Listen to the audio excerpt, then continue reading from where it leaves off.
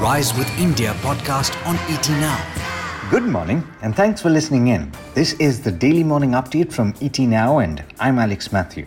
Today is the 25th of May. Even as cases of COVID-19 are showing a decline, better technology is being developed to stay ahead.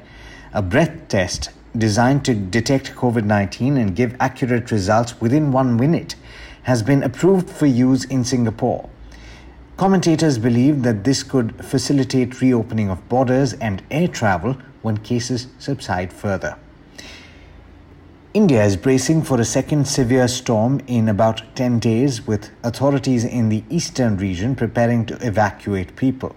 Cyclone Yas, the equivalent of a Category 3 hurricane, will reach West Bengal and Odisha states tomorrow, according to the Indian Meteorological Department.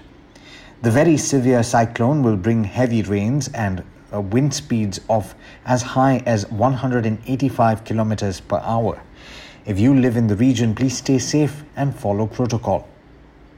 Amid concerns over an up to 62% hike in domestic edible oil prices, Food Secretary Sudhanshu Pandey on Monday discussed in detail the reasons for the abnormal rise in local prices and asked states and industry stakeholders to take measures to soften the prices.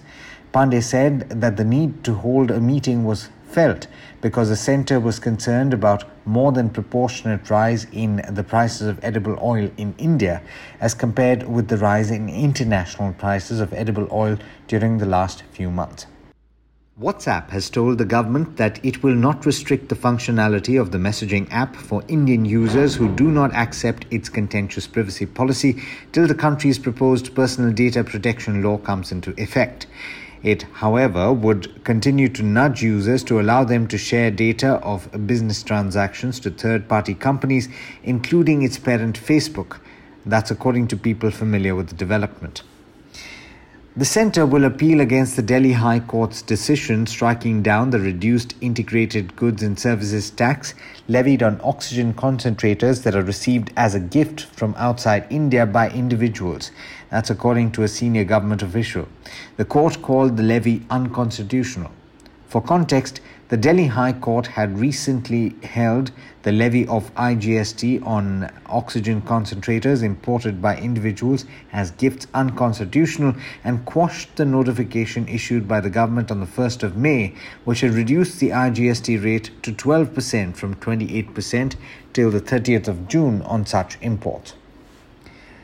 Oil climbed the most in a month after Iran said that gaps remain in negotiations aimed at reaching a deal to end US sanctions on its crude.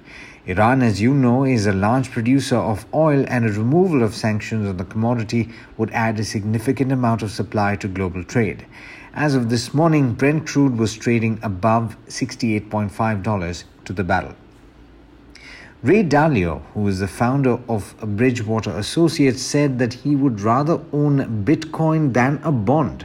And should cryptocurrencies continue to gain traction, investors might decide to invest in them rather than government bonds. He said he owns a Bitcoin, but he didn't say how much. And he also said that Bitcoin's greatest risk is its success.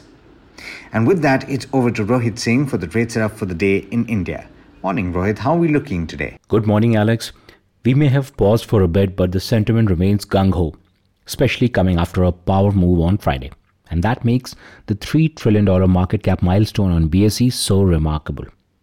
On the Nifty, we are sitting at 15,200, but buyers could be getting jittery as we approach all-time highs. Probably the reason why we ended flat on the index. However, the Bank Nifty managed to sustain some gains, giving hope to another shot at new highs soon. Overall, the India VIX is supporting a bull case and the broader market too is showing strength. Despite the momentum, FIIs have kept away from the market this month after a $1 billion sell figure in April. On Monday, however, foreign investors bought shares worth about 585 crore rupees, while domestic investors sold shares worth about 700 crore rupees. Asia will be tracking the US rally overnight, backed by a tech surge as the inflation outlook and the pace of recovery reassured the street. Bitcoin prices are showing some recovery after Elon Musk's tweet and the weekend rout. China has tried to clamp down on crypto mining as it looks to shrink its carbon footprint.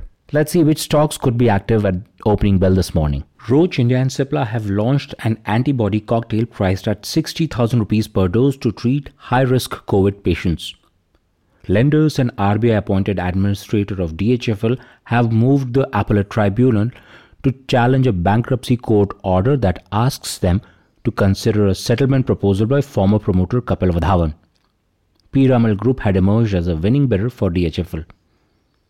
GMM Pfaudler has informed exchanges that it has started operations at its facility near Ahmedabad. Top sales forecasting agencies have revised their car sales estimates for FY22 lower. They believe that bookings lost in April and May would be hard to recover. Just to recap, we are 3 days away from expiry and expect some volatility to creep in because of that factor. But with Nifty within striking distance from all-time highs, the mood for investors remains upbeat. Wish you a profitable day ahead. It's back to you, Alex. Thanks, Rohit. And as always, thank you all for listening in. This is Alex Matthews signing off. Have a great day. The Rise with India podcast on ET Now.